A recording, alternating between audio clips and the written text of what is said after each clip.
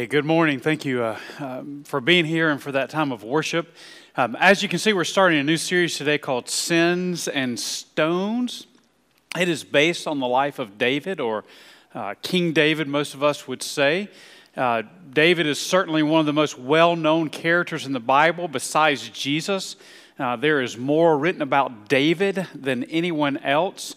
Nearly 70 chapters in the Old Testament have some reference to David, and 60 verses in the New Testament talk about David.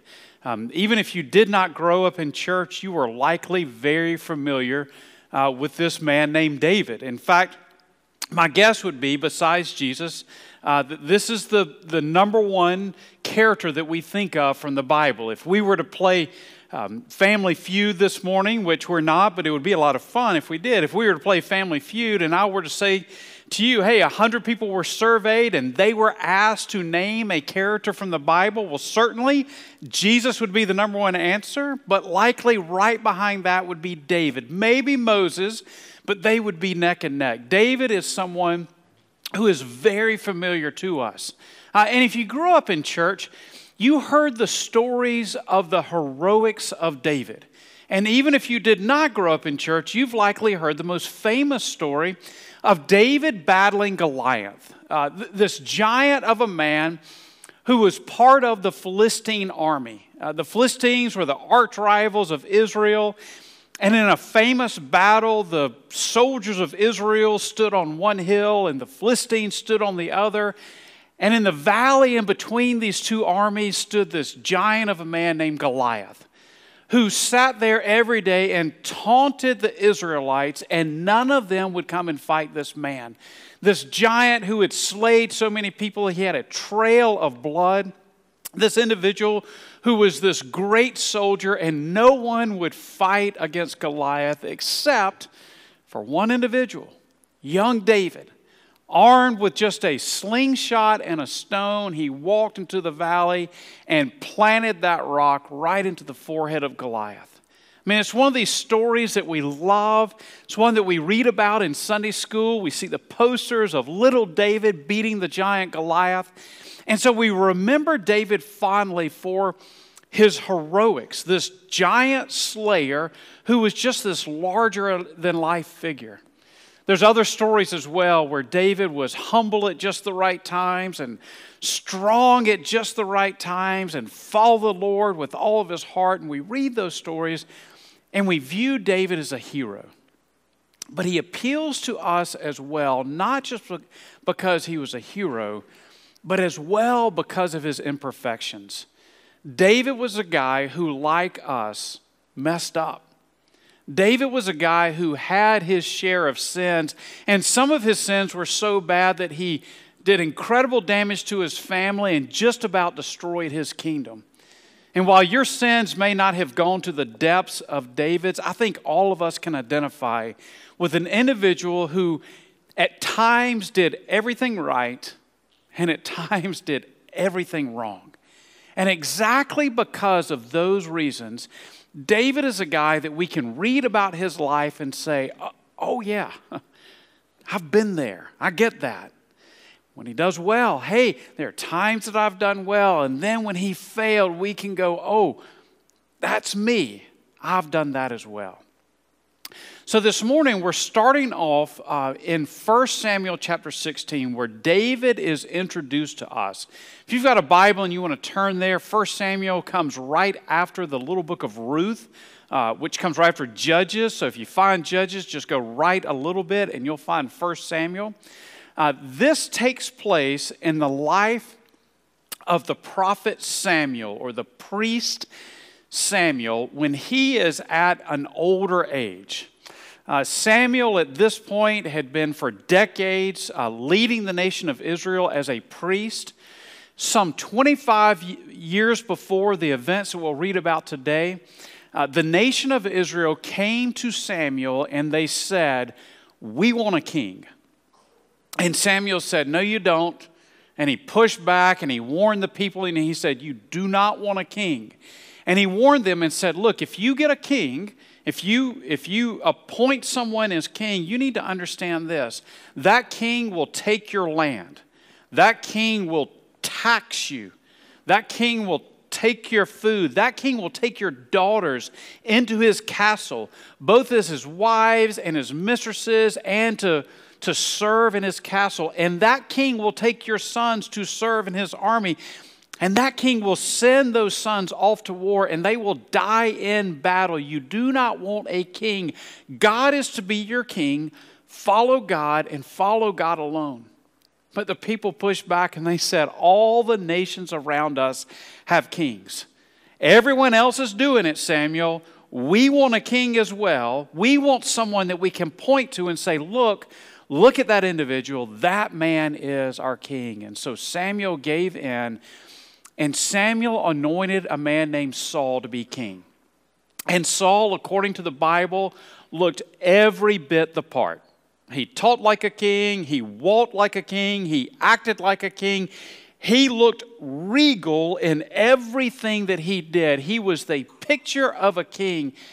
And Saul started off well. He followed the Lord. He did what the Lord would have him to do. But after some time, Saul's heart drifted away from God. And he quit following the Lord, and he quit making the decisions that the Lord would have him to make. And so years go by, and that's where our story picks up. This is 1 Samuel chapter 16, beginning in verse 1. And here is what we read. The Lord said to Samuel, "How long will you mourn for Saul, since I have rejected him as king over Israel? Fill your horn with oil and be on your way. I am sending you to Jesse of Bethlehem. I have chosen one of his sons to be king." So stop there.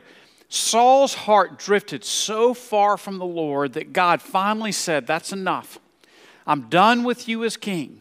No longer will you or your family line rule over Israel. And so God speaks to Samuel and says to Samuel, it's time for you to go and anoint someone else as king. And verse 1 tells us that Samuel here was in mourning, or we might say that Samuel was moping. Samuel was upset because Saul had been Samuel's choice. Saul was Samuel's guy. He was the one that he went and anointed as the first king over Israel. And yet Samuel had to sit and watch as Saul drifted away from the Lord. And even though Samuel knew that Saul was no longer God's choice to be king, the pain of that reality was still with Samuel. So God has to come to Samuel and say, look, I know you're upset, but it's time for you to move on. It's time for you to go and anoint someone else. Get up and go to the house of Jesse. I've chosen one of his sons to be king. Then verse 2. But Samuel said, how can I go? If Saul hears about it, he will kill me. The Lord said, take a heifer with you and say, I have come to sacrifice to the Lord. Invite Jesse to the sacrifice, and I will show you what to do. You are to anoint for me the one that I indicate. Okay, so at this point, Samuel was understandably nervous about going to the house of Jesse to anoint one of his sons to be the next king. I mean, Samuel was thinking, look, at best, if Saul hears about this, he will have me arrested, put in prison, so I can't go and anoint someone out of his family line to be king. At worst, Saul will hear about this. Saul will have me killed, so I can't go and anoint someone to be the next king. Samuel was obviously upset, and so God says, okay, here is your cover story. I'm sending you to Bethlehem, and you say to Saul, if asked, I'm going there to make a sacrifice and to worship, which was not a lie. That's what he did when he got to Bethlehem. It was not a lie. It was just while he was there, he was also anointing someone to be king. Okay, verse 4. Samuel did what the Lord said. When he arrived in Bethlehem, the elders of the town trembled when they met him. They asked, did you come in peace? Now, it's not exactly clear why the elders trembled and asked Samuel, did you come in peace? It may have been because Samuel was the priest over Israel, And Samuel coming to their small little town of Bethlehem may have been because someone in that area had sinned greatly and God was bringing judgment to Bethlehem, and they trembled at that thought. More likely, though, their fear was because they knew there was this growing rift between Samuel and Saul over the sin of Saul. And they were worried that Samuel coming to their town would invite the anger of Saul. So they say, Samuel, you come in peace, or are you bringing trouble to our town? Here's his answer, verse 5. Samuel replied, yes, in peace. I have come to sacrifice to the Lord. Consecrate yourselves and come to the sacrifice with me. Then he consecrated Jesse and his sons and invited them to the sacrifice. When they arrived, Samuel saw Eliab and thought, surely the Lord's anointed stands here before the Lord. Okay, stop there. We aren't given every detail of exactly how Samuel saw Eliab, the son of Jesse, first. Based on what we will read later, it's likely that Samuel here said to Jesse, I've come to your house to anoint the next king of Israel. One of your sons will be the next king. And then Jesse somehow brought his sons in and paraded them before Samuel. And we assume that Eliab was the oldest, and so Eliab was first. And as he walks in front of Samuel, Samuel says, this has got to be it. Just like a quarter of a century earlier, when he anointed Saul as king, Samuel here says, this guy looks every bit the part of a king. And Samuel understandably thought, hey, if he looks like a king, if he talks like a king, if he acts like a king, then surely this must be the guy that the Lord wants to be the next king over Israel. However, the Lord had a different plan in mind. Verse 7. But the Lord said to Samuel, do not consider his appearance or his height, for I have rejected him. The Lord does not look at the things people look at. People look at the outward appearance, but the Lord looks at the heart. If you're not someone who has a problem with writing in your Bible, here's what I recommend. Underline this verse and put a star beside it. This, and no pun intended here, is the heart of this passage. This is the biggest truth that we gain from this particular story, that there is often a divergence between the way that we view things and the way that God views things. And more specifically, what the Lord points out here to Samuel is we look at outward appearances, we look at the shell, we look at the cover of the book, and the Lord looks at the heart. The Lord looks at character. God looks at the inside of the book. And we're going to come back to this in just a minute, but kind of mark a place there. Verse 8. Then Jesse called Abinadab and had him pass in front of Samuel.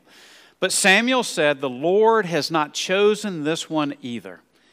Jesse then had Shammah pass by, but Samuel said, nor has the Lord chosen this one.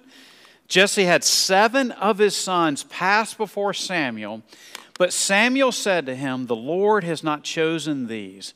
So he asked Jesse, are these all the sons that you have?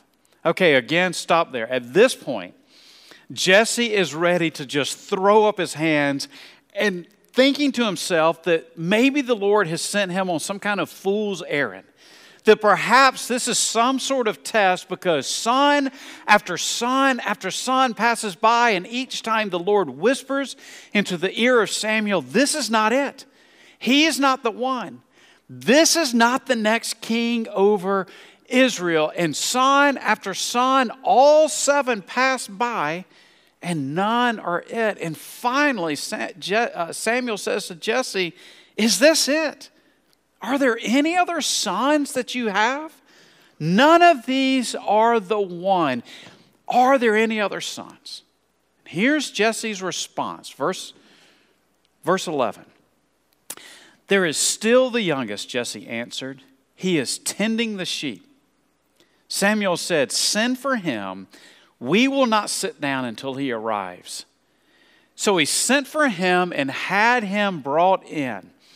He was glowing with health and had a fine appearance and handsome features. Then the Lord said, "Rise and anoint him. This is the one." So Samuel took the horn of oil and anointed him in the presence of his brothers. And from that day on, the Spirit of the Lord came powerfully upon David. Samuel then went to Ramah.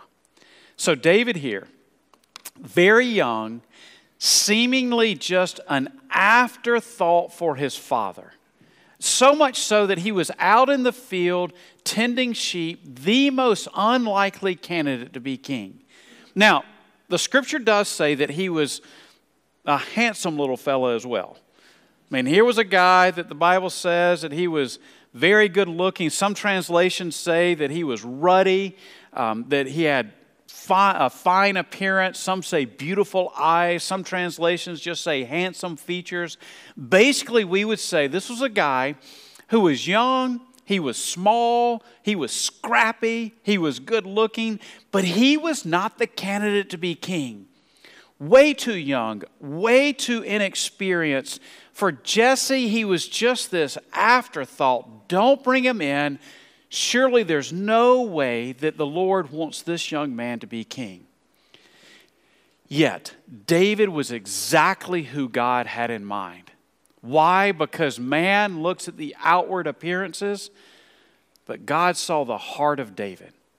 God saw the character of David.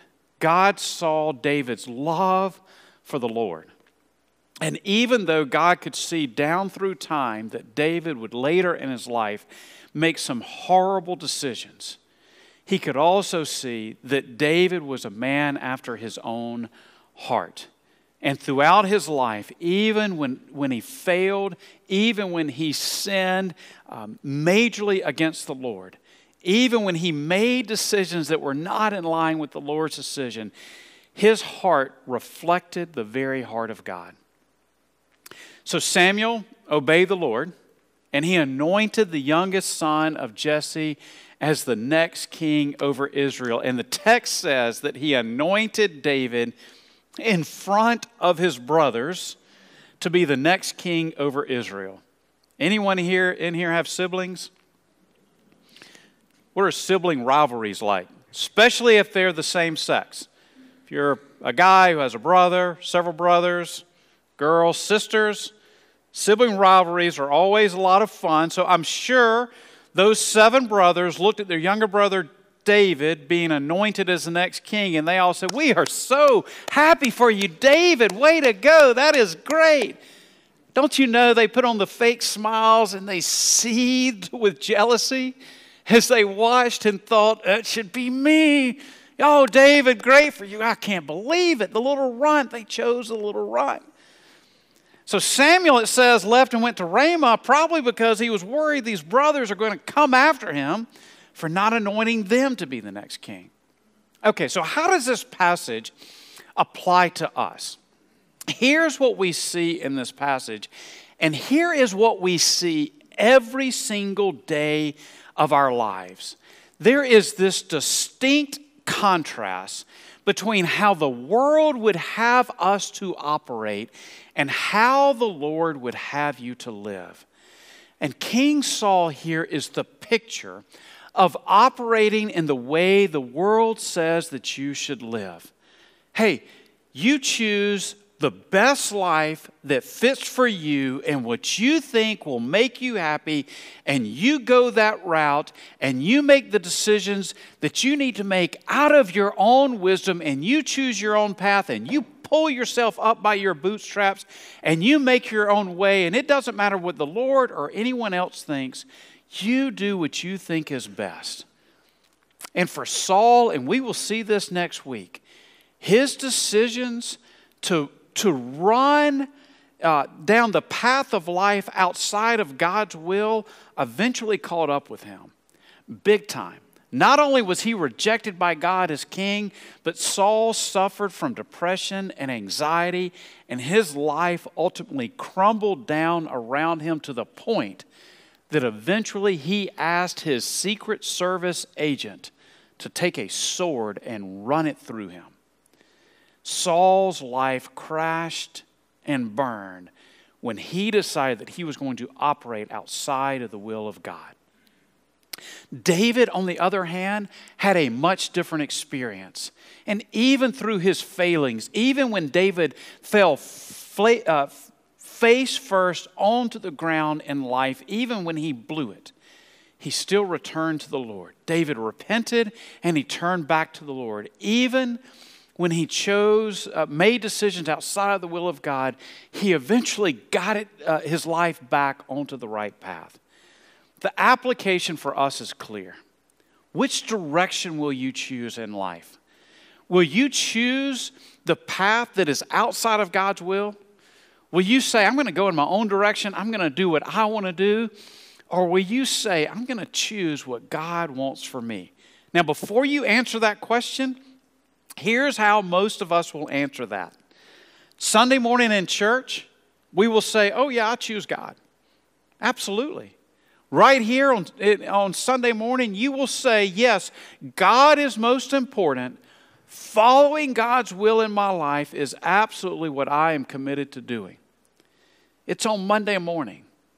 It's on Tuesday night. It's in the 1,000 decisions that you make where the rubber really hits the road. And you have to ask yourself, am I really committed to following what God wants me to do in life? So, while I can't give you every detail of what that looks like in your life, let me give you 3 broad principles to apply in this area. This is on your message map if you've got one with you. Here's what a rightly focused life looks like. Number 1, a rightly focused life trusts in the Lord. The reason that Saul was rejected by God was not because of some awful sin. It was because Saul quit trusting in God. Saul began to trust in his own wisdom and the ways that he thought life would work out best. And when he abandoned God, God finally said, that's it. And more specifically in this passage, not only did Saul struggle with that, but we see the priest of God, this man Samuel, struggling with trusting in God. Samuel was called by God to go to Bethlehem to anoint the next king of Israel. And Samuel says to God, no way, God. If I go to Bethlehem, Saul is going to kill me. Now stop there for just a moment. Here's what you and I think. On this side of this story, you and I read a story like this and we think, Samuel, God said to go. You heard the voice of God saying to go. Why would you be scared? If God says to do it, surely that's the best thing to do, right? Why would you ever be afraid, Samuel? And yet we do exactly the same thing. Unlike Samuel, we have the benefit of the Word of God that we can read. And 99% of God's will for your life and my life is found right here in His Word. And we can read God's Word and we can know exactly what it is that we are supposed to do. And then we say, yeah, but. Man, I'm scared. If I follow that, what will happen? Now, I know some of you are going to get upset about this, and I understand. Because we just spent 3 weeks talking about tithing. So you think I've got this dead horse up here and I'm just whacking this sucker. But this is an area where we struggle, right? God says very clearly, I want you to tithe. And tithe means 10%. So I'm going to give you 100% of what you've got. You keep 90%, you give 10% back to me. And we read that and we say, I know that's what God wants me to do, but I'm scared. Just like Samuel, I'm scared. What will happen? If I make this decision and I follow God's will, financially, what will happen to me? Will I have enough to provide for my family? And just like Samuel, we have this great fear that if we follow exactly what God wants us to do, that God's not going to care for us, that He will not take care for us. We struggle in trusting the Lord. Now, here's what I've learned in my years on this earth. If God says to do something, the best thing I can do is that. Exactly what God has told me to do. There's a couple of reasons. One is I can analyze every detail of a situation in making a decision. I can look at every factor, every variable, everything I know about the situation, but I am not omniscient. I am not all-knowing. I cannot know every single detail. I can think I do, but I can't know what's in someone's heart. I can't know what is not able to be known for some reason. And so I may look at a situation and say, well, I can't do what God wants me to do, but I don't know every detail. God does. Secondly, let's just say for a second that I could know every detail. So I'm trying to make a decision and I know every single detail. I know as much about that present situation as God knows about it. Let's just say that I could. Here's what I can't know is the future. And God knows the future and what will change and what variables tomorrow will change and what factors will change and what this person will do. And so even if I was able to know everything about the situation, I can't know the future. So what's the best thing that I can do? Follow God, right? God who knows everything about the situation and everything about the future. As I follow Him and trust in Him, God will have my best interest in His glory in mind every single time. The best thing I can do for a rightly focused life is to trust in the Lord. Okay, so number one is trust. Number two, a rightly focused life thinks like the Lord. This is the heart of the story. This is the part I had you underline earlier. This is the point that stands out the most to us.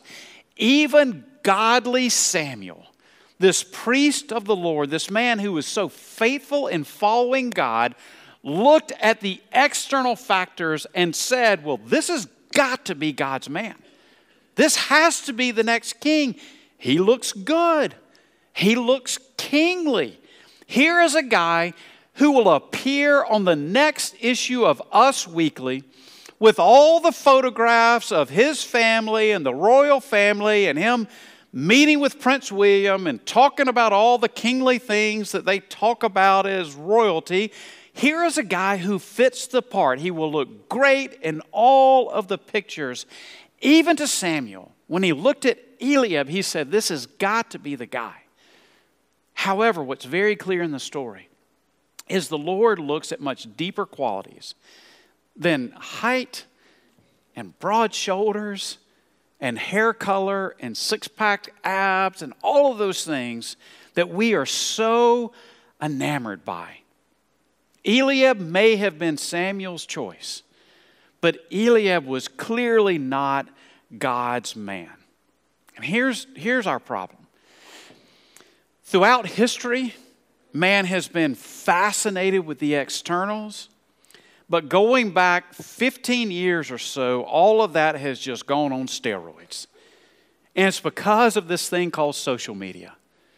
We have become fascinated and obsessed with the superficial. If someone has the right look, and if they can take selfie after selfie after selfie, and if they've got the right program to doctor that picture and the Instagram account to post that picture on, they will get all kinds of praise and comments based only on how they look.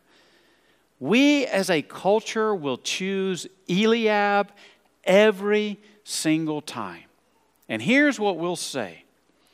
David, if you're out in the field watching sheep and you're not bothering to take the time to snap some selfies of you out in the field watching the sheep, selfies, honestly, David, with your shirt off in the sun, sheep in the background with some kind of cool post like, getting some sun while earning a paycheck, watching the sheep.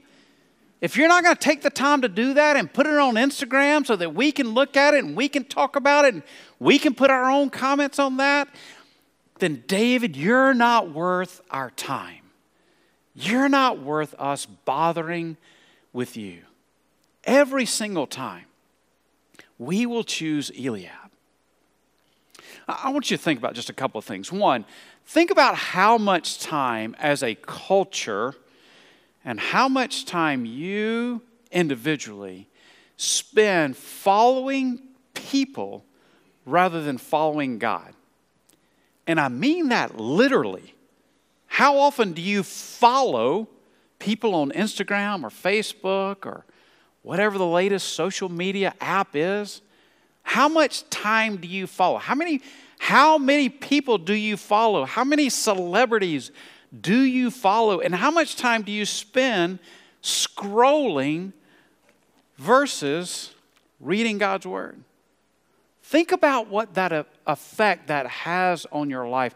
Think about what that does to your mentality. Think about how your worldview is shaped by what Instagram says that it should be shaped by. Just think about all that's being done to you. Here's the second thing to think about. In Greek mythology, Narcissus was this character who was this soldier who was this who had gone into battle, and one day he is walking by this pond of water and he stops to get a drink, and as he kneels down to get a drink of water, he sees his own reflection in the water and he falls in love with himself. And he stares and stares at his own reflection, unable to look away. And there are different legends, but in one of the legends, he eventually kills himself because he realizes that he cannot have the object of his affection. Because the object of his affection, the person that he has fallen in love with, is himself. And he cannot have a relationship with this reflection in the water. It's where we get the term narcissist. Those individuals who post selfie after selfie after selfie on Instagram, I'm sorry to say they're narcissistic. And we're following a bunch of narcissists. And it's this self-destructive behavior that we are participating in. And it's causing us not to think like the Lord, but to think like the world. So when we face decisions, when there's some problem, when there's some situation, emotionally, mentally, we're addressing that as the world would have us to address it. And again, I want you to come back. It's not next week. We're going to cover it in a couple of weeks. Come back when we look at how that mentality affected the life of Saul. And if you're struggling with depression and anxiety, you're going to want to hear that message. Because ultimately, thinking like the world will lead you down that path. Finally, here's the last thing. A rightly focused life trusts in the Lord, thinks like the Lord, and then stays with the Lord. And here's what I mean by that. We're going to see more about this as we go through this series. But today, 1 Samuel 16, the only reason this chapter happened is because Saul turned his back on God. 1 Samuel 16 would not have been a passage in the Bible if Saul had stayed with the Lord. 1 Samuel 16 never would have happened if Saul's heart for God had stayed true. Here's what this means for us. If you have made a decision to follow Christ, you made that at some point in your past, and when you did that, you went from spiritually dead to spiritually alive. You went from being someone without a relationship with God, an enemy of God, to a friend of God. That decision that you made a year ago or 10 years ago or 50 years ago, that changed your life. However, that is also a decision that you have to make every single day. Today I will choose to follow the Lord. I chose to follow God, but today I will choose to follow God. I will choose to focus on what He has for my life. At some point in the life of Saul, he quit making that decision. And he woke up every day and said, today I will follow Saul instead of following the Lord. Now, let me be very clear. I, as the pastor of this church and the church itself believes that once you become a follower of Christ, you can never lose your salvation. We strongly believe that. You cannot go from being born again to unborn again any more than you can be born as a person and then unborn as a person. You can say, I wish I was never born, but unless you're in some Disney movie where twinkle dust suddenly makes you never born and you get to see what life would be like if you were never born, that's just not reality. And spiritually, it's not reality as well. However, what we do see happening is that we can drift in our relationship with the Lord. And we can drift to the point that we begin to make destructive decisions in life. And our hearts move so far away from God that maybe we're saved, maybe we have our salvation, but our lives look nothing like a follower of Christ. And everything begins to unravel. And we begin to destroy our lives because we're trusting in us and following our own will and our own desires rather than following the Lord. Many of you know the name Jonathan Edwards. He was a pastor in the 1700s who was the point person for the first Great Awakening, this revival that took place all across our nation. At a very young age, at 19 years old, Jonathan Edwards sat down and he began to write out resolutions for his life. What his life would look like, how he would live his life. He ended up eventually writing 70 resolutions. And every week he would sit down and he would read through those 70 resolutions to make sure that he was living his life the way that he had resolved to live his life.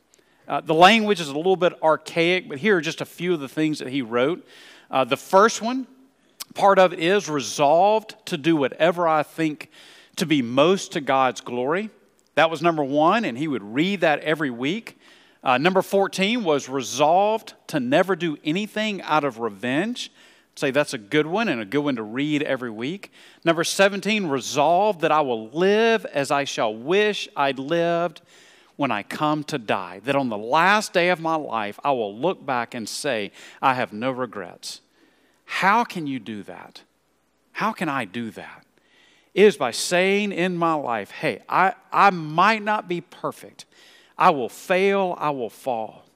But I'm going to always return to the Lord. And my life is going to be focused on the Lord and not on me and my decisions and what I want to do.